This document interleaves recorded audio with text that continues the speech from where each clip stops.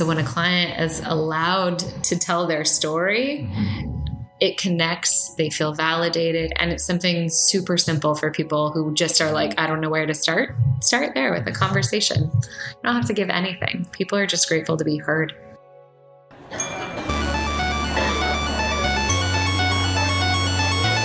Having a good idea doesn't get stuff. And if we'd hit those, there would have been an explosion. We would have died, obviously. Scholarship should cultivate the virtues. Worry more about, am I searching for what I should be doing next in the world? Hi, everyone. It's Gavin here. I hope you're hanging in there in the midst of the shelter in place. Today, I'm bringing you a conversation that's not directly with someone in the Santa Clara community. I actually had a professor, Dr. Plant, who referenced an organization called Life Moves in class that's doing a lot of work to support people experiencing homelessness. And I reached out to this organization, Life Moves, and scheduled an interview with someone from their nonprofit. And I've been really interested in this issue of homelessness for a while, thinking about what are practical solutions. And it's such a pressing problem in the Silicon Valley and Bay Area. So I wanted to learn more, kind of break down some misconceptions that people have and get an insight into what organizations are doing to help people return to stable housing. So Heather Bucci started at Life Moves over 6 years ago as a case manager, and she's now a director of Santa Clara County Shelters and Services. Before Life Moves, she worked at a Kreider Health Center and served in the Peace Corps for 2 years. Life Moves is a nonprofit dedicated to finding solutions to homelessness in Silicon Valley. They operate 23 shelter locations from Daly City to San Jose, and they provide essential services, case management, and community outreach. Last year, they served over 9,350 men, women, and children to help them return to long-term stable housing. And as you might imagine, the COVID-19 pandemic poses additional problems and challenges for homeless populations. So Life Moves work is more important than ever, and they have a special page on their website all about how you can help and get involved. So to learn more, you can go to lifemoves.org and you'll be able to find all the information there. So this was a super insightful conversation into a really important problem affecting both the Santa Clara community, and I'm sure wherever you're from, homelessness is prevalent in your town as well. And yeah, especially now when I think we're thinking more as a society about what does it mean to have equitable housing to keep people safe and provide essential services. This a focus on homelessness is especially important. So I think this is a timely conversation. We recorded this kind of just before the shelter in place hit, so we don't directly talk about it, but you'll get a glimpse into the work of Life Moves and what we can do to combat homelessness. Enjoy the conversation. So I'd love to first get a little bit of context on like homelessness in the area. Like how bad is it? I know, I've been up north to San Francisco and it's really concentrated there, right? But like what is homelessness like in San Jose generally? So in San Jose, it's pretty profound, much like what you see in San Francisco. We just did a point in time homeless count last February, and that's of 2019. In San Jose alone, there are over 6,000 unsheltered individuals every night. And that's a huge rise from the previous point in time count, which was 2 years prior to that. So we do them every 2 years. And what we found in the county is that for every one person that we housed, where we met our targets, we met our 5-year plan for housing people, 3 more individuals actually fell into homelessness. So we weren't able to keep up with the growing demands of homelessness. So more and more people were becoming, rent unstable, and they were losing their work or not making enough to keep up with the cost of living.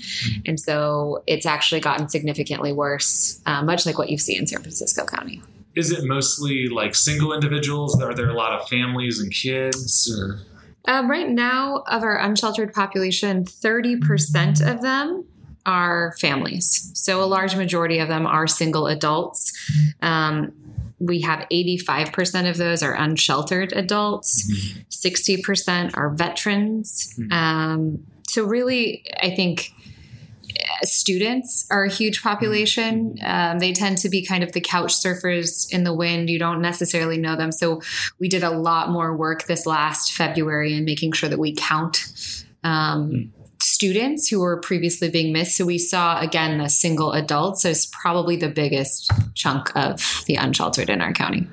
One of the bigger questions I have, which is more, I guess, of a deeper, like moral or ethical question is, like, for example, if we think about San Francisco and kind of multiple mayors have come in and, promised they're going to do something to address this homelessness problem. And just because it's a huge city, everything's really compacted in, right? And so on one hand, there are like laws around, you cannot do certain things in public or be in certain spaces, right? And people quickly get like annoyed when those laws are broken, right? So that's kind of one side. And then on the other side is like compassion, right? For people who are in a really tough spot, right? And so how do we think about like laws and rules in conjunction with compassion, right? And can we have both? I mean, I think those are very personal questions that each individual asks themselves. I can tell that the county and public opinion is shifting in Santa Clara County. So we create a 5-year plan, the county does, and they bring in community constituents. So different stakeholders, either from service providers, from city government officials, from the community themselves, the neighbors, right? The ones who are saying, yes, of course, do something, but no, not on my street because I don't want to look at it. And what we've seen is this year when we're putting together our new 5-year plan is that there's more and more individuals from the community saying, no, I want to be part of that solution. And they're suffering. And so we have to take action. So for the first time ever, instead of just putting money into one pot or one plan, there's actually a pillar of what do we do with people who are unsheltered right now? And so there's a lot of conversations with community members about, okay, if they're going to be here and they're in our community and I don't have the housing resource that's needed, can I do something more humane, which is that compassion thing? And so you see in certain areas where they're discussing putting in basic necessities such as toilets, general trash pickup. So in San Jose, they've started in certain encampments actually going in and providing certain color of bags where individuals in that encampment can pick up after themselves and then place it in an area where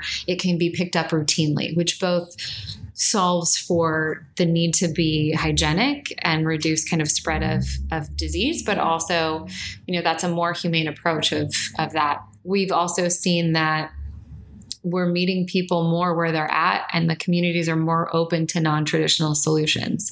So Life Moves just this last year has started in partnership with the city of San Jose, a safe parking program. And so that is where individuals who are living unsheltered, but in their vehicles or RVs, can safely park in a city-owned lot. We're partnering with community centers, and they stay there from 7 p.m. to 7 a.m. We provide security, but they go there every night, and they are not harassed. They're not asked to leave. We provide food and other basic services, including case management. So it's kind of that bridge, and we're seeing that more and more, that community members in Santa Clara are more open to that. And again, it's that personal question of like, what's the balance? I think right now we're still figuring it out, but I'm seeing more steps in that direction. Yeah. And then what are some of the major programs of Life Moves and kind of the mission of the organization? Well, our mission is to rapidly return individuals and families to self-sufficiency and stable housing. And we do that through a variety of programs. Our largest piece of that is our shelter-based program. So, providing temporary and emergency shelter to individuals who are actively unsheltered. We also have a drop-in center here in the county. We partner through the county system of the Emergency Assistance Network, which we call EAN. And so those are ways to leverage resources to keep people housed before they become homeless. So emergency rent assistance or car repair, things that would otherwise tip people into homelessness because they aren't financially secure enough to make that next payment to keep them housed then and to keep families in the housing that they currently have. We operate the safe parking programs that I just mentioned, and we also have a motel voucher program that we're working to expand with the city. And so that serves families predominantly with minor children. So maybe people who cannot couch surf anymore, or who don't have an asset of a vehicle, getting them out and into a more stable location as they wait for shelter placement or other, kind of support assistance to get back into housing. Mm-hmm. But our biggest chunk is definitely shelters and the case management that's provided in all of those services. Mm-hmm. And those are all permanent shelters. The facilities themselves are permanent. Our safe parking is potentially movable, but we stay at the same lot every night. And then in our motel voucher program, we partner with a motel, but it's different motels in the county. And the shelter, the physical buildings won't move. The population shifts, meaning that clients tend to move through. We have lengths of stay where we try and obviously move people into stable housing. So we're not permanent to clients, but the structures are mobile. Mm-hmm. Is it really difficult to move people into permanent housing, or do you find pretty good success when you kind of implement these programs? It's both.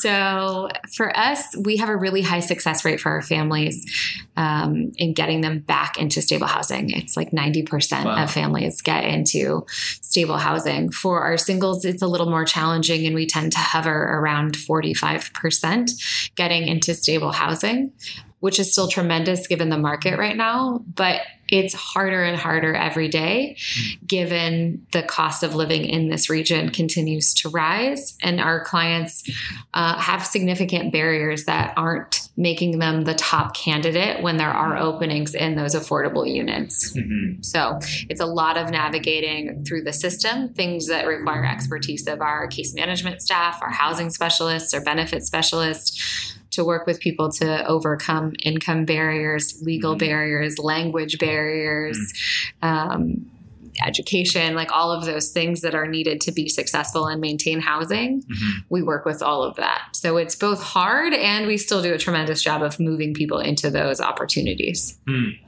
If you could influence the city or county to get some initiative in place, is affordable housing the most pressing need, or are there other more important needs out there right now? I think more pressing right now is more emergency assistance. And I mean that in terms of it takes a long time to get things built. So affordable housing, of course, is the long-term solution. If there was enough housing, then we would work ourselves out of a job, which would be wonderful. But because that's so long-term and the immediate, we need more emergency. So getting creative with unused space, unused land, old motels, things like that, where we could temporarily put in programs to serve people in active crisis.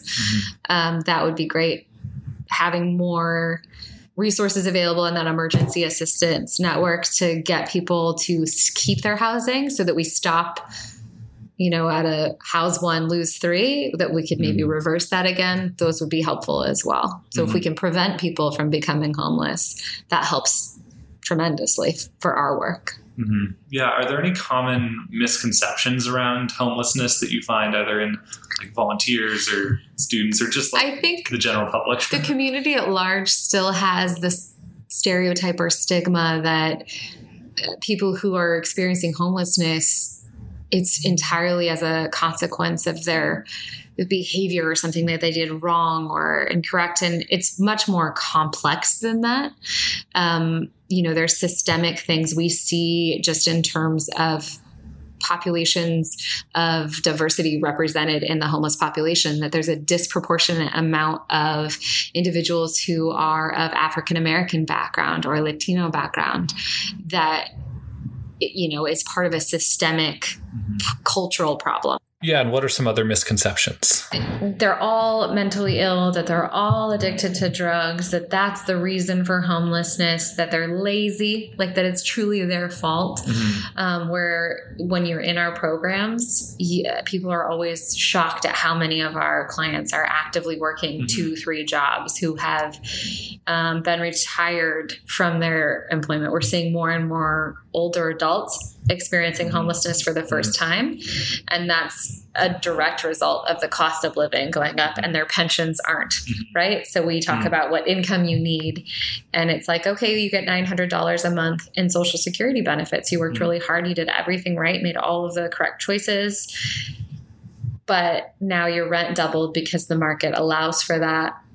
And the federal government hasn't bumped up your income to match in this region. Now you're homeless. So we see a lot of people who've lived in the same location their entire life or for the last 20 years. All of a sudden they're starting over.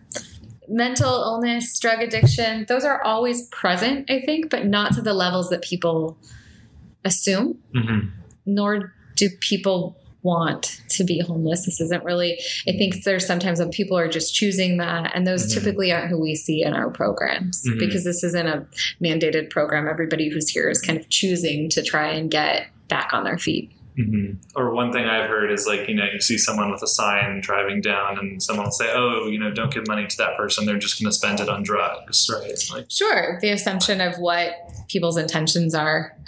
We like to fill in the blank with what's our comfort level. What we find in our programs too is that for very large chunks, especially in our single adult programs, those are individuals, because we're seeing more chronically homeless people who are so used to being ignored by society or not seen by society that a lot of what we work on is just social re-engagement and letting them know that we see them as human and that they still have all of the things that any other person who has shelter has that doesn't go away. It's really interesting. We define people not by who they are anymore, but by where we see them. And then we put all these assumptions based on that, fill in the blank with whatever you want versus that, maybe they're still working really hard. They actually show up. They're your Uber driver, your child's cafeteria worker. We've had nurses and their family, they got a divorce and all of a sudden can't do child support and rent and all these other things in our region. So it's a lot more broad and a lot more complex than we like to, as a society or as humans, we like to put people in boxes we're comfortable with. That's not really something that we see when you actually get to know our clients. Yeah. So what kind of individual response makes the biggest difference, do you think? Or what are some, responses that people can take if they, are maybe just overwhelmed by the size of the problem or they're not sure how they can help? I think one of the easiest and simplest things that we have is we do a lot of work with people who want to come serve meals. And it's more about conversation, right? Again, it's being seen. It's letting somebody tell their story and how they ended up here. They're the most interesting stories. And typically people have not heard them, right? They're used to being ignored. And so when a client is allowed to tell their story, it connects, they feel validated. And it's something super simple for people who just are like, I don't know where to start. Start there with a conversation. You don't have to give anything. People are just grateful to be heard. Yeah. How did you get involved with Life Moves and kind of why did you make the decision to work here? Personally, I had volunteered abroad. I worked for the Peace Corps, and then I had relocated back to the United States and wasn't really fulfilled in the work I was doing and wanted to be kind of where my social network was. I had a great colleague and friend who worked at Stanford in the athletic department and had volunteered with Life Moves by coordinating having student athletes come and volunteer at one of our family facilities in Menlo Park. And so when I said I needed to move, she said, I have this amazing organization. And so it just kind of fit into my professional interest and a need that was out here. Yeah. And then what's been maybe some of the more either interesting or meaningful parts of your work that you do? It's so interesting every day. There's always something different. I love that the agency adapts and changes to meet the need of clients and does them both in a broader context, but also in a really individual one. So probably my most meaningful days are the ones that directly impacted a person and I could hear their voice and see their face in my mind even now, because that made it different. It was a personal connection of something that changed in a positive way for them. I think one of my strongest ones is I used to run our all-male facility. And my big personal thing is making things feel very welcome. And so we decorated for the holidays, for all of the holidays. And this is a gentleman who'd been unsheltered for a long time. And he approached me and said, I thought it was stupid when we decorated. I haven't celebrated, a winter holiday in 20 years. I didn't think I deserved it anymore. And by us just putting it out there and saying, we still see you and you still get to be a part of this societal norm, he was like, oh, no, I feel like I can. And for the first time in 20 years, I feel like I deserve to celebrate a holiday. And that's a really profound thing. So like those are the moments for me, like the really big changes over something really little, or what people would perceive as little. But we also meet clients where they're at. So just I had a gentleman this morning was like, oh my gosh, do you remember me? And it's great that, people connect with our staff in that way, that it really is a human connection. Yeah, that's interesting. I feel like on one hand, we do need these like systematic solutions, right? That might involve, you giving money to an organization and never knowing where it goes, or, an extra, $5 million in this part of the government, and you can't really directly see the impacts of that, right? But that's still obviously really important. And then on the other hand, there's the more, personal impact, or the conversation over serving a meal, right? Where it probably feels better, right? But we probably need some balance, right? Between the kind of individual personal connection and the broader systemic solutions. I think one of the biggest tasks of our development team is really kind of figuring out where to offer that middle, because the amazing experiences and moments that I've had in my work are only really done in part because we've had the support of community members who are willing to do those big asks, the system things, the financial support for us to do that deep personal work. And it is a challenge because we know that we want to connect with people, but there's a limit to how do you connect versus becoming a zoo animal, right? So it's balancing the connection and community in a responsible way for a vulnerable population. And so our team does a really great job of figuring out the right opportunities that allow for engagement and support, and that personal touch without it being a circus. Yeah, that's a fair concern, right? That someone just comes in to serve a meal and then they never come back, right? It's like, is that still okay? All of our programs are vetted or volunteers. So, they have to kind of go through a volunteer orientation, and it's pretty rigorous. For any kind of minor child, we go so far as if they're in the community wanting to serve a family site, we cross-check the student schools to make sure one of our students who's in the same school as a volunteer isn't going to be mortified because, hey, their friend is here and they didn't know they were homeless. We take extreme caution to make sure that we protect the confidentiality and privacy of our clients. And so everything is kind of, in that sense, in the public space of volunteering, we allow for choice. We allow for kind of an engagement at the comfort level. So we limit pictures and photos and names. And it's really only when we have permission of those receiving our services that we do anything publicly like that. Yeah. And you mentioned before a couple like stories that had stuck with you, but are there any other people or stories that come to mind that, that are either memorable or have been meaningful for you? Not at this facility, but at some of our others, we do talent shows, and they're put on by our clients. So, they get to kind of showcase their talent. I had a gentleman client at our mental health facility who actually won an Oscar while he was in our program. Again, want to talk assumptions.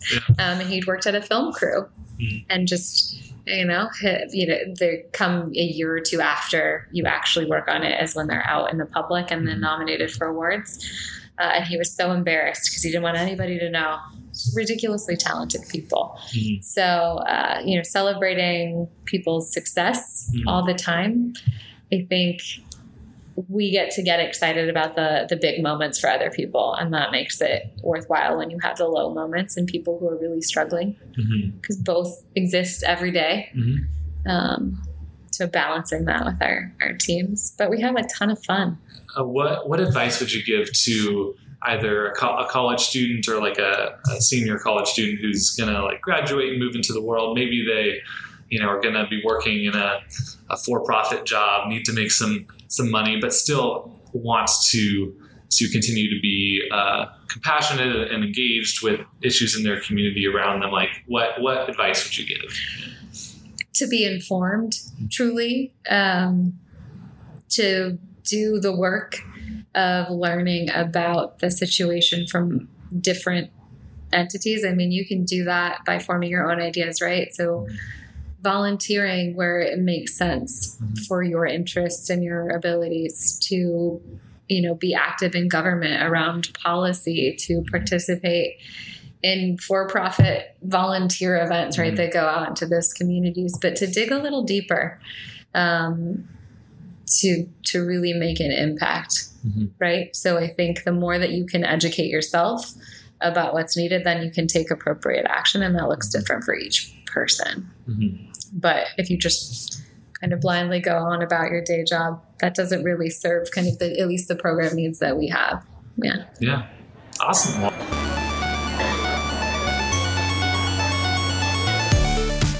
Hey everyone, thanks for tuning in. You can subscribe on Apple Podcasts and now on Spotify so that you don't miss an episode. Check out the website at voicesofsantaclara.com for some shortened transcripts, and you can like the Facebook page and follow on Twitter. I'll see you next time.